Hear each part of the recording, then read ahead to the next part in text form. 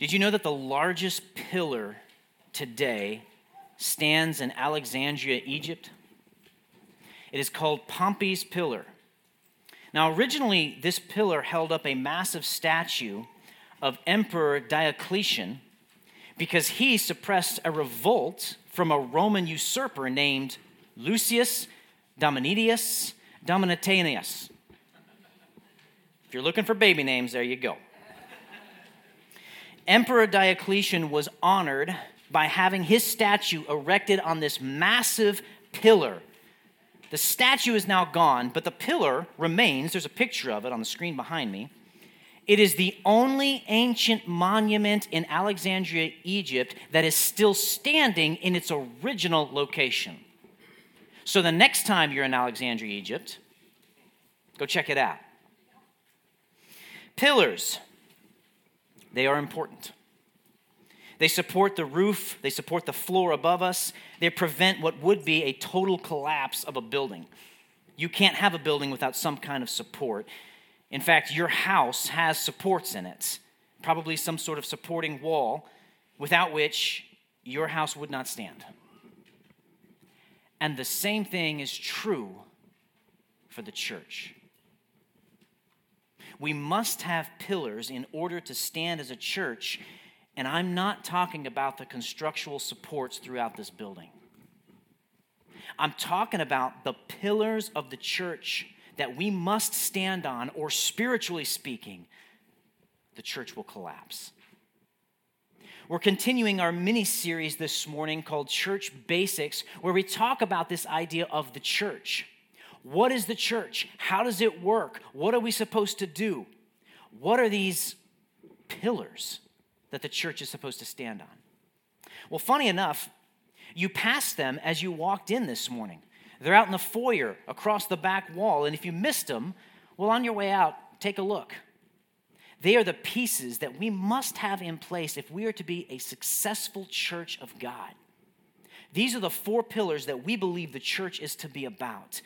And that's what I want to look at this morning. You'll notice there are 4 pillars and there are 4 points in your bulletin. It won't be hard to figure it out. You can skip ahead if you want to.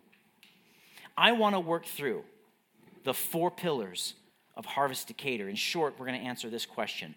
What are we about as a church? We are about 4 things. The first of which is preaching. Pillar number 1, unapologetic preaching, proclaiming the authority of God's word without apology. Unapologetic preaching, proclaiming the authority of God's word without apology. Now, I told you last week that everything we do as a church comes from God's word. We didn't sit around one day and think up some clever ideas and think, you know what, the church should be about that. No, the pillars come right out of God's word. Case in point, unapologetic preaching comes from 2 Timothy 4, 1 through 2. I'll read it again. Paul writes, I charge you in the presence of God and of Christ Jesus, who is to judge the living and the dead, and by his appearing and his kingdom, preach the word. Be ready in season and out of season. Reprove, rebuke, and exhort with complete patience and teaching. Now, if you don't know, 2 Timothy is the final epistle that we have from the Apostle Paul. These are his last recorded words that we have. And he's writing to his protege, Timothy, and he tells Timothy, preach the word. Just by way of definition, preaching is to make an official announcement. It's a public declaration. So to preach the word is to make a public declaration from God's word. That's what to preach is. Paul goes on to charge Timothy. He says that word for charge right there in the Greek means to exhort with authority.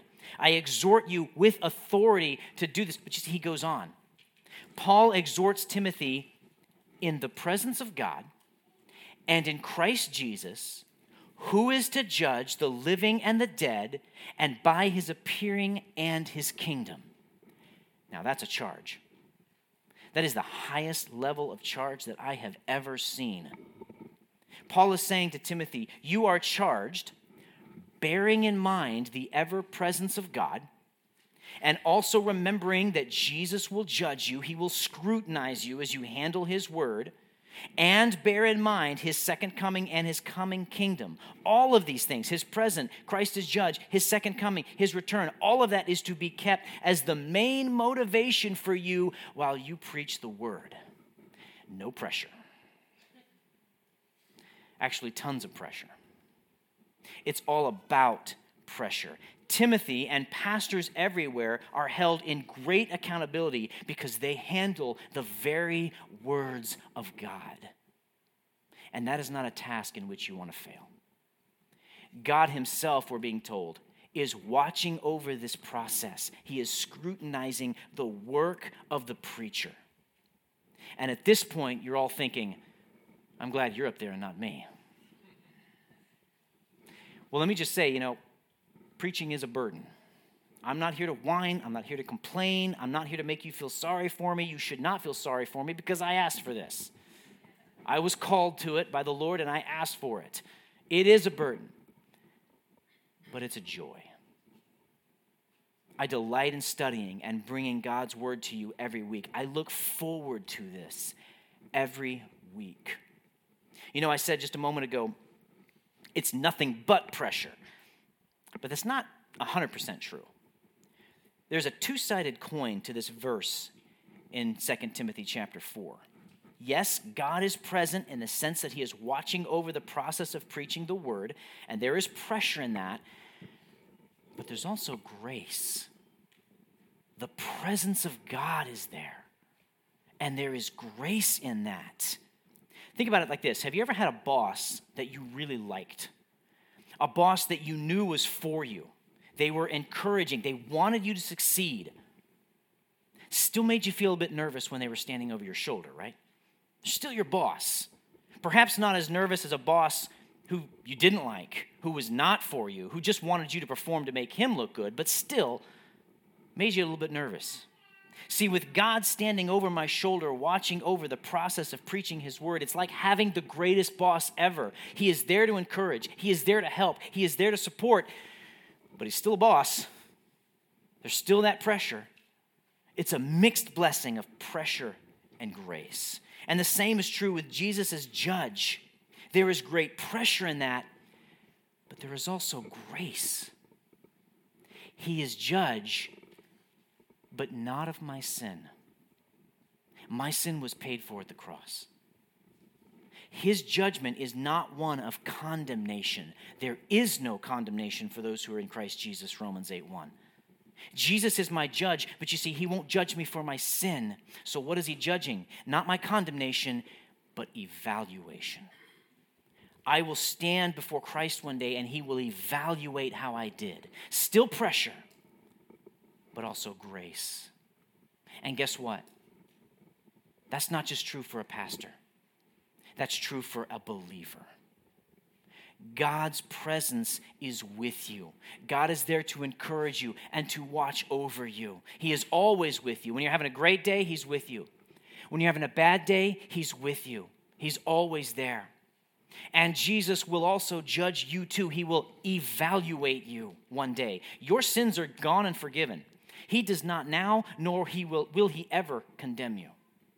But nevertheless, he will evaluate your life one day. God is present, watching over the preaching process, and Jesus will judge based on how well the preaching of the word happens, which is why we here at Harvest stand on the pillar of unapologetic preaching. We want the word of God to go forth from this pulpit and change lives. I don't stand up here, and your elders don't stand up here to give you an entertaining, feel-good speech. If you want that, go turn something on the TV. That's not what we're here to bring. We bring the word, and we bring it unapologetically. Why? Because sometimes, if we're just going to be honest, sometimes the Bible is offensive. Sometimes the Bible gets right up in your grill. It gets all in your face, all about your life. How does it do that? Well, the Bible calls everyone a sinner. Romans 3:23, for all have sinned and fallen short of the glory of God. That is in your face. That is in my face. You and I are sinners. We fall short. We don't deserve heaven. We don't deserve eternal life. We don't deserve our relationship with Jesus. We are faulty. We are frail. We are foolish. And that is all up in your face. And that's the Bible. You know, in our day and age, the Bible is offensive. Genesis 1 tells us that God created man and woman in his image. And we're not supposed to change that. We're not supposed to decide what gender we are based upon our own impulses. God created us who we are. Now, I want to share that I know there are people who struggle with gender identity. There are Christians who struggle because they don't feel like their identity matches with their biology. And I want to be sensitive to that. I want to be sensitive to maybe anyone in this room or anyone online who's going through that.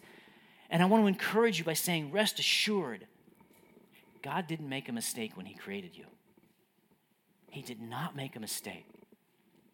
He has a purpose for creating you just the way you are, and he loves you beyond measure. But I am here to tell you the Bible is offensive sometimes. But we stand on it and we preach it because it's the authority of God's word. I, as your pastor, am charged to proclaim the truth of God's word to you. I don't have any right to make something up. I don't have any right to water it down and to present it to you as God's word. I must proclaim God's word and God's word alone. Now, you might be thinking to yourself, I get a free pass on this one because I'm not a pastor. Well, think again. Every believer, in some form or fashion, is responsible for speaking God's truth. You know, God's truth has been given to you. God's word is a gift, and every Christian who possesses God's word is responsible for it.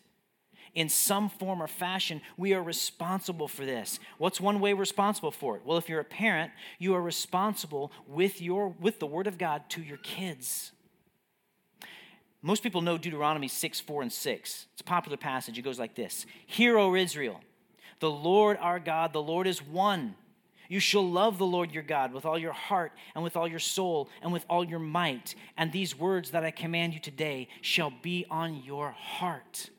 You've probably heard those. Perhaps you even have those memorized. Great. Do you know what verse 7 says? You shall teach them diligently to your children, and shall talk of them when you sit in your house, and when you walk by the way, and when you lay down, and when you rise.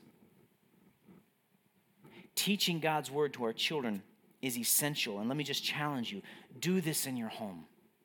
You are responsible.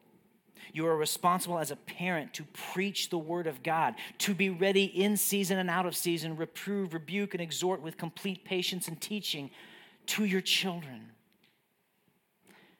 Be about proclaiming God's word to your children. You might think, how do I do that? That's so awkward sometimes. How do I do that? It's a great question. You know what? Simply open your Bible and read a psalm at the dinner table. Read a parable. Read a passage of a familiar story. Read a single verse even. Just open it up and read. You know what? There are great Bible apps on our phone. There's great programs. There are great kid Bibles. There's all kinds of tools to help. Pick something that's good for your family. But just go out there and do it. God is present. Christ is your judge. You might be sitting there thinking, well, I don't have any children. No problem. God's put people in your life. He's good about that. He has put people in your life who need to hear the word. Your friends in Christ need to hear the word. Your fellow small group members need to hear the word. Your family needs to hear the word. Your coworkers need to hear the word. Your neighbors need to hear the word. Preach the word to whatever audience God has given you. You might think, well, when do I do that? Are we supposed to wait for the right time?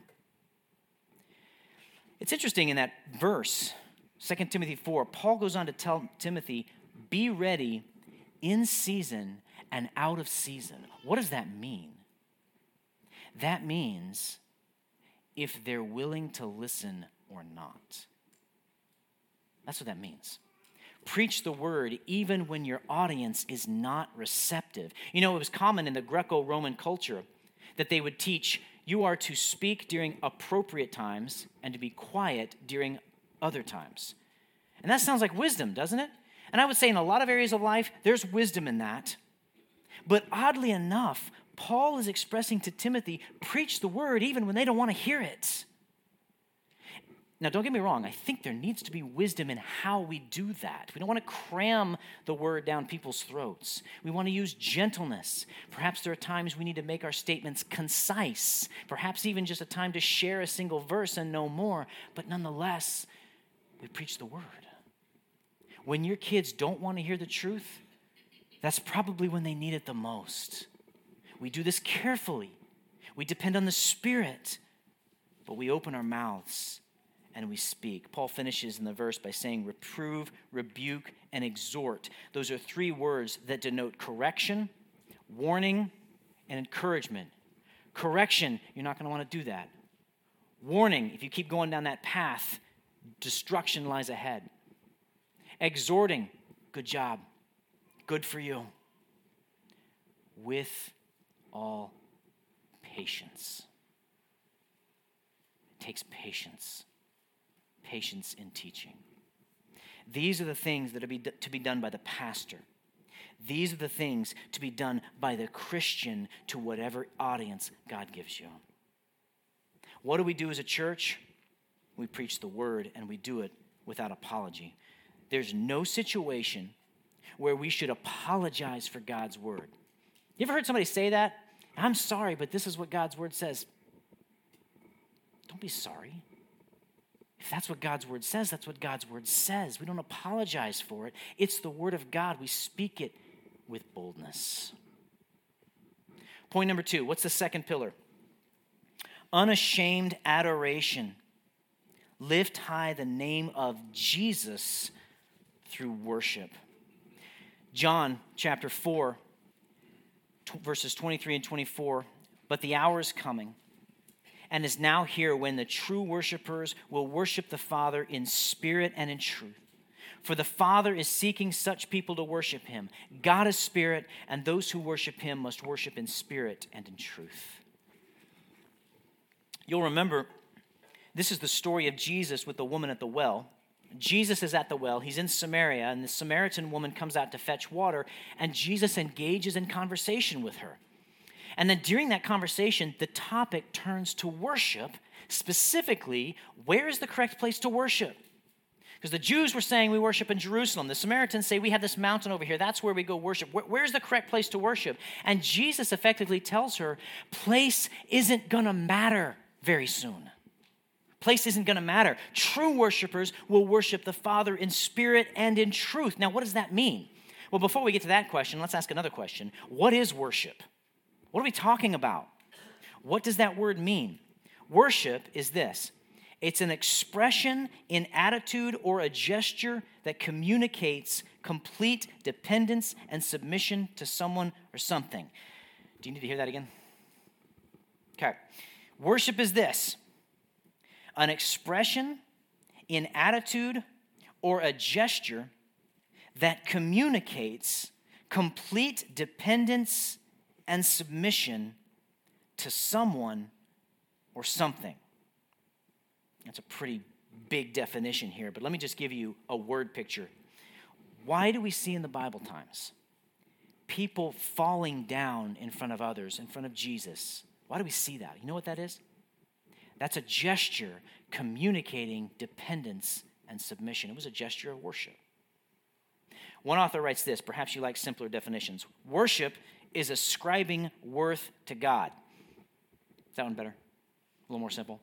Worship is ascribing worth to God. Now, ascribe means to credit or to attribute. So worship is declaring all worth to God. It's an attitude. It's a gesture that says, all you, God, not me, all you. Now, how do we do this? Well, we do it primarily through song. We gather on Sunday mornings. How do we worship? Primarily through song. And you ever stop and think about that? We as a church, we get together as a group of people and we sing songs the outside world thinks that's weird. Go to your job this week, grab your coworkers and say, hey, I think we need to start each day with some songs. I'll bring my guitar. It'll be great. They'll think you've lost your mind. But we come to church, and what's the first thing that we do? We sing. It's a gesture that communicates our love and dependence and submission to God. And the fact that we do it corporately, we do it together, is a unified gesture of worship. We do this in unity. We come as a church, all of us, and we sing to the Lord because we love him, because we need him, because we're here for him. And this is something that goes back thousands of years. Singing was a part of the tabernacle. In fact, we have recorded songs throughout the Bible. We have a whole book of the Bible, the longest book of the Bible that's dedicated to songs that were sung to the Lord. Now, I know worship is not just singing. I don't want you to get the wrong idea here that it's only singing. Worship is ascribing worth to God, and you can do that in a variety of ways. You can declare it.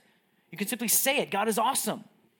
You can do it through poetry. You can do it through other means. But singing is an expression of worship that is most popular because in a corporate setting, music evokes emotion. And when we sing songs that we know and we sing it together, that brings us together in unity as we declare together the worth of Almighty God. For those of you who were here last night, wasn't that awesome?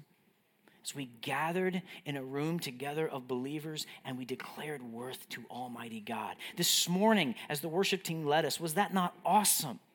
As we declared together as the body of Christ the worth of Almighty God. True worshipers will worship the Father in spirit and in truth. Now, what does that mean, in spirit and in truth? Well, spirit here means with one's whole heart. That's the idea. True worshipers worship God wholeheartedly. Worship happens with one's whole heart, and that's what worship in spirit means. To worship in truth means we worship in ways that are in harmony with God's character. We sing songs that resonate with who God is, that reflect what we know about God through his revealed word. We don't sing songs that are inaccurate to God's character. We worship what the word reveals about who God is. Today we sung a song, and in that song we sang the lyrics, Jesus, faithful through the ages. That's a true statement. Jesus is faithful, always faithful. If the song had been written, Jesus, faithful sometimes, we wouldn't have sung it. That one would have been out of here. You believe it or not, we scrutinize our worship songs. Brandon and I get together, the elders, we all get together, and we scrutinize the worship songs. We really do, because we take this seriously. We want the lyrics of the songs to accurately express the character of God. And we've pitched songs before, believe it or not. Found a song, kind of like the tune, things were going well, and then there was a lyric. What did that say? I don't think that's accurate. Pitch it, find another one. Songs are a dime a dozen. So our worship is wholehearted and declares the truth about God. One commentator writes this: true worship is intimate and informative. Jot that down there somewhere. That's good. True worship is intimate and informative. That's what we're summarizing here. True worship is intimate and informative.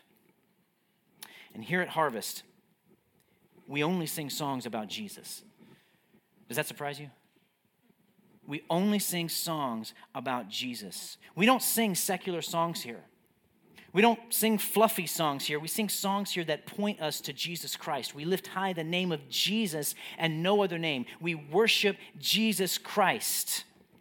Now, maybe you're sitting there thinking, this is all great information. What do I do with this? Let it ignite your worship. Engage in the worship of your Savior. Like our pillar says, unashamed adoration. Lift high the name of Jesus. Don't be afraid to sing out when we gather together to sing. Don't be afraid to sing out. Well, I can't carry a tune. We don't care. You're not singing to us. You're singing to Jesus. He desires a joyful noise. Sing out. And don't be afraid. This is going to be radical. Don't be afraid to engage your body. Don't be afraid to clap. Don't be afraid to lift hands. Maybe get a little more radical and sway just a bit. Not too much. We don't want you running up and down the aisles, but a little bit. A little bit. Now you might say to yourself, I'm not comfortable with that. Okay, that's fine. I am not trying to be pushy. I'm not trying to be pushy. But let me say this. You might be surprised at what you're missing. Why do I say that?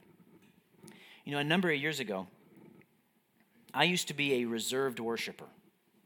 Believe it or not, I used to be a reserved worshiper.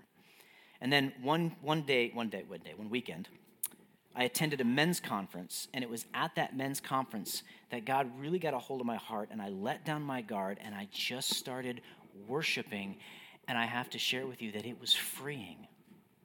Now, you might be different. You might be reserved, and that's just who you are, and that's the way God made you, and that's fine. But maybe, I can't help think, but maybe there's a few of you out there that you would like to be less reserved, but you're a little too self-conscious. Let me encourage you, step out in faith. Take small steps in that. We're going to give you a chance to do that right after preaching here. And let me say one more thing about this. Don't be afraid of what others think. That is a real hang-up. I actually hear that from a lot of people, that a real hang-up is, I don't feel free to raise up my hands. I don't feel free to do this or that because of what other people might think. When your mind is consumed with what others around you might be thinking of your worship, then your focus is off. Our focus should be on Jesus, not what these people think. We love our brothers and sisters in Christ, don't get me wrong, but it's not about what they think. It's about Jesus. Make that your focus. So that's on Sundays. Worship is an expression, an attitude, or a gesture of one's complete dependence on God. How do we do that the rest of the week? We know how to do this on Sundays, okay, but what do we do Monday through Saturday? Well, like I said, there's other forms of worship. Worship can be done through prayer, just ascribing worth to God. Lord, you are awesome. Lord, you are holy. Lord, you are righteous. Lord, you are true. That's ascribing worth to God. Reading a psalm out loud, like Psalm 100, that says, make a joyful noise to the Lord, all the earth. Praying those things out loud. And if you get a wild hair throughout the week and you want to throw on some worship music and jam in your car, do it. Music is not limited to Sundays. Now, something I do want to point out, because I see this a lot. Sometimes we equate acts of obedience with acts of worship. That's not entirely wrong, okay? Follow me here. When you obey God, you are engaged in a worshipful act, yes. However, I'd be careful in calling those items of obedience worship in the sense of ascribing worth to God. See, the Bible says, if you love me, you'll obey my commandments. Obedience is a worshipful act that's born out of love for Jesus. But the actual act of worshiping God, the actual act of ascribing worth to God, is a deliberate gesture that points to him alone. So I bring this up because I want us to be careful that we don't put everything in our life into the worship bucket, okay? I washed my car today with a good attitude. I worship the Lord. Okay, well, maybe you were obedient because you chose to have a right attitude, but to equate that with the same thing we do here on Sunday mornings, intentional adoration, I think that's a mistake. So just a caution there. Unashamed adoration. Here's your third point. What's the third pillar that we stand on? Unceasing prayer. Do you notice an untheme here? Untheme. Unceasing prayer. Believe firmly in the power of prayer. Ephesians 6 verse 18 reads, praying at all times in the Spirit, with all prayer and supplication. To that end, keep alert with all perseverance, making supplication for all the saints. Now this verse comes just after Paul tells the Ephesian church to put on the whole armor of God. Why would we put on the whole armor of God? Because life's a battle. Life is a spiritual battle. And we get to verse 18 and we see that prayer is a weapon.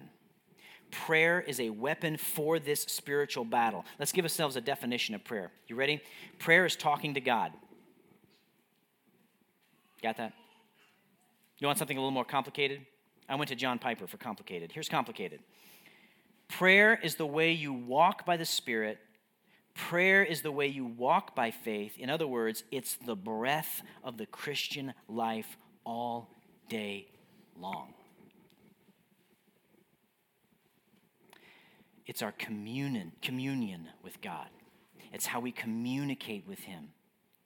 It's the Christian's breath. We need it to survive. Without prayer, the Christian will die spiritually.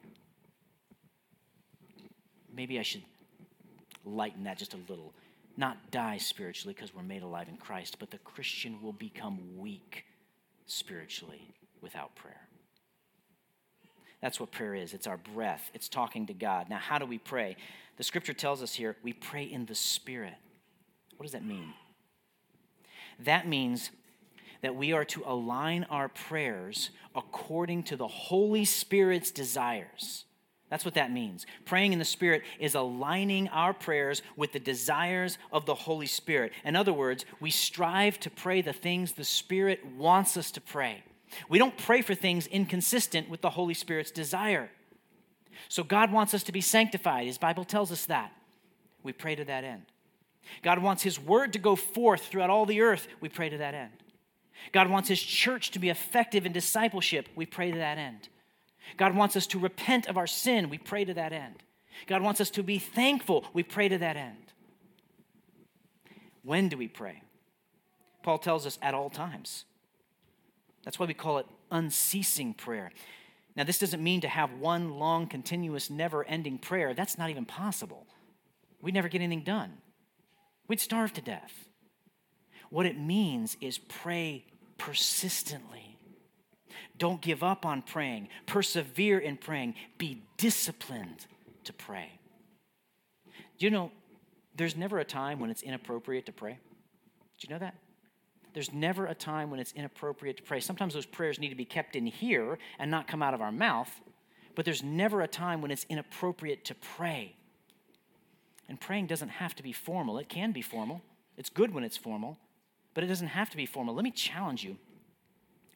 Develop a habit of just talking to the Lord. There are times when I just speak to the Lord, just talk to Him. And sometimes I pray in a formal way, of course, but other times I just speak to the Lord as I'm going through my day. And let me challenge you, if you don't do that, develop that as a habit of just talking to Him. Now, what do we pray? What does the passage say we pray? It says we pray with all prayer and supplication. And those two words are roughly synonymous. They're communicating our petitions to God, okay? But what specifically are the petitions we're supposed to communicate? Look at the end of the verse. Make supplication for all the saints. What do we pray? We pray for each other.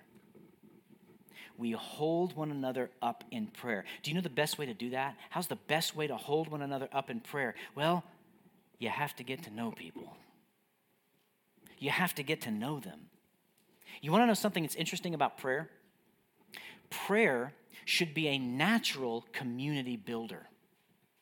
We should naturally seek people out, not just within our little clique. And don't get me wrong, friends are great. Coming to church and seeing the friends that you love to see and hanging out with that little group, that's fine. But don't just do that. Go to others outside, spread out, get to know people, and pray with them and for them. That'll build community. That'll strengthen a church. Reach out to someone today after church that you don't normally talk to and ask them, how can I pray for you? And then let me challenge you, take it to the next level. Stop right there and pray for them. Whew, Pastor's making me feel uncomfortable this morning. Good. I need to be uncomfortable. You need to be uncomfortable. That's how we grow. Pray for one another. Lastly, we pray seriously.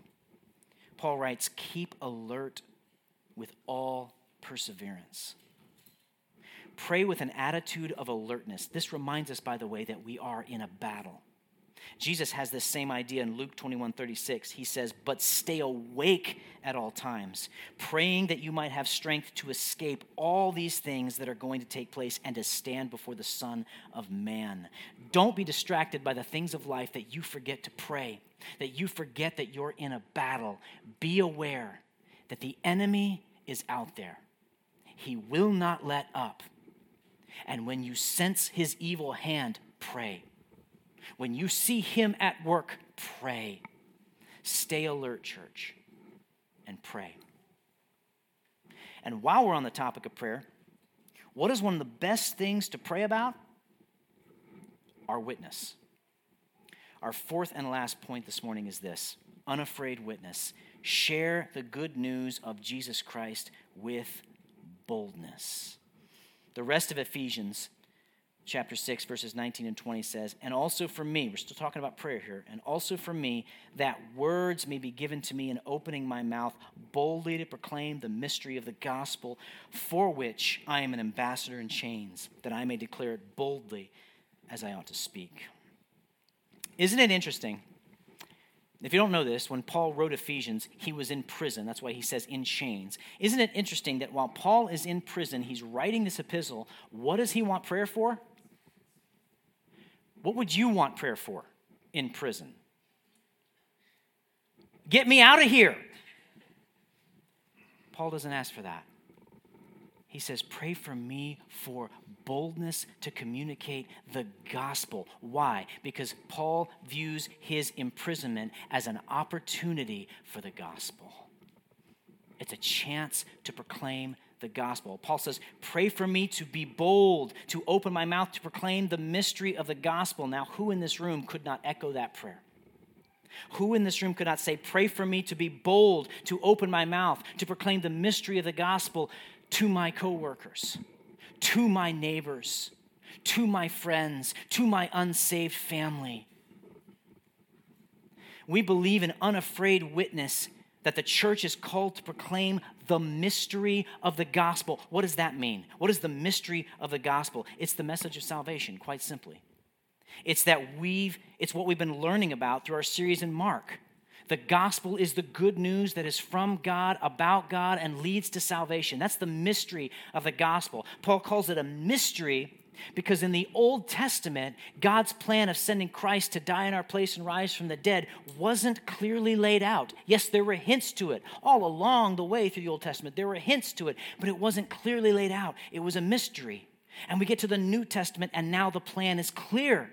And it's our job to proclaim this plan, to declare this message of salvation. How does this happen? It happens within your sphere of influence. It happens as you open your mouth and you speak about the gospel to those you are near. You know, as elders, we recently read a book that was simply called Evangelism.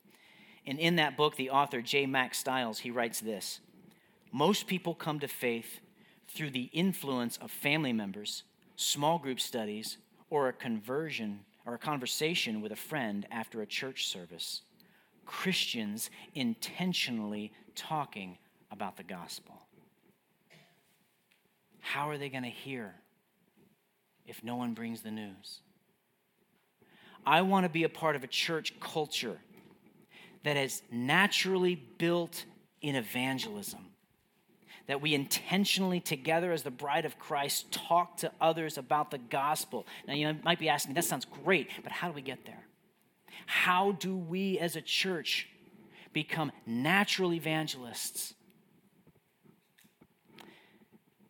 Have you ever watched a great sports game or a great movie, or you read a great book and you loved it so much that when you were finished, what was the first thing you wanted to do? Tell someone. You're so excited about it. It's all you can think about it, and you want to get out there and you want to tell somebody about this. How do we get that way with the gospel? We have to be enamored with the gospel. We have to completely realize how utterly lost, how utterly broken, how utterly sinful, how utterly horrendous we are. and then look to our Savior and see what he did for us and see how loved and how cherished and how desired we are in his sight. We have to be crushed with the truth of who we are and the truth of who he is, and then we will be excited about the gospel, and we can't wait to tell someone about it. Get enamored with the gospel. Pray for that in your life. We are ambassadors.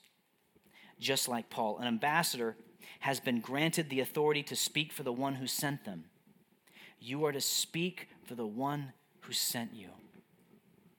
Where do we do this? We do this again within our sphere of influence, within those that we come in contact with regularly. But you know what else? We get opportunities to do this at times outside of our sphere of influence. That's what George and Derry are doing right now.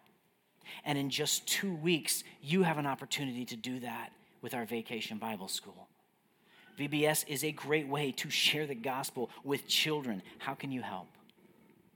How can you be a part of that?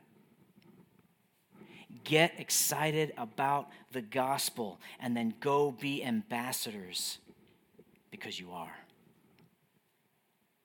And speaking about the gospel, if you're here this morning and you don't know what I'm talking about, if you're here this morning and you might know about Jesus, but you don't know Jesus, you don't have a relationship with him, come and talk to me after the service.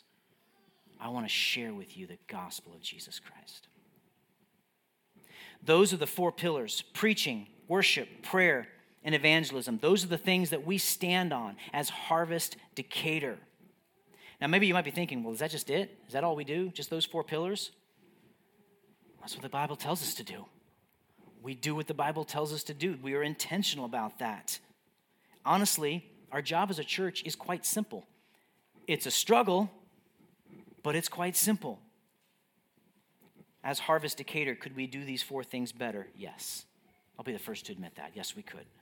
Are we perfect in what we do? Absolutely not. Do we need our congregation to pray for one another and pray for our leadership as we pray for each other that we could be a better church and do these 4 things with greater accuracy? Absolutely.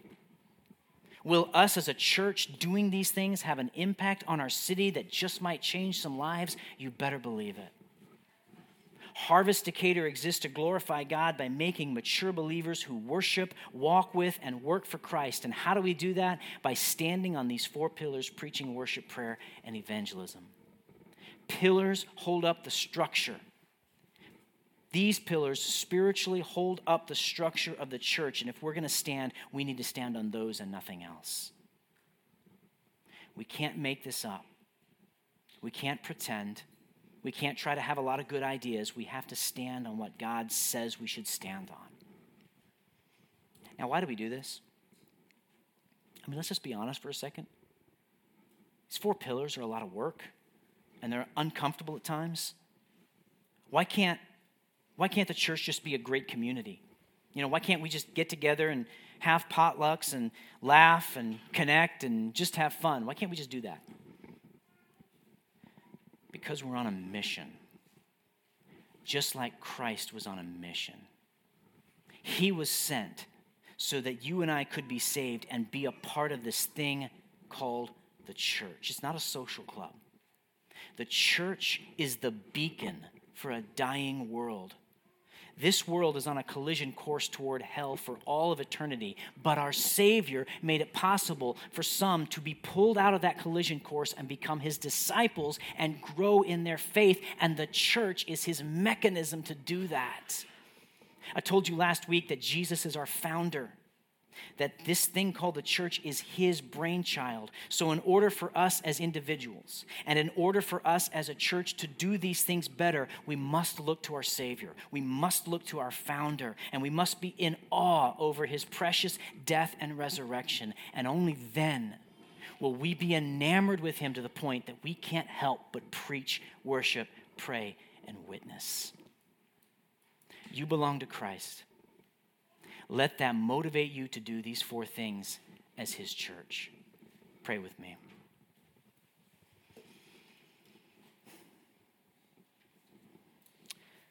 Lord Jesus, we as your church have been given specific responsibilities. We call them the 4 pillars.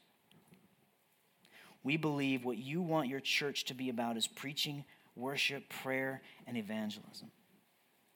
Lord, we cannot do these things in our own strength. We need you to strengthen us to do what is necessary in order for this church to stand.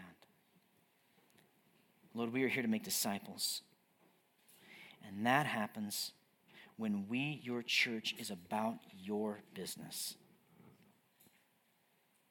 May we, your disciples, grow closer to you and closer to one another. And may we be a beacon of hope to this city which desperately needs the gospel. For we pray in Jesus' name. Amen.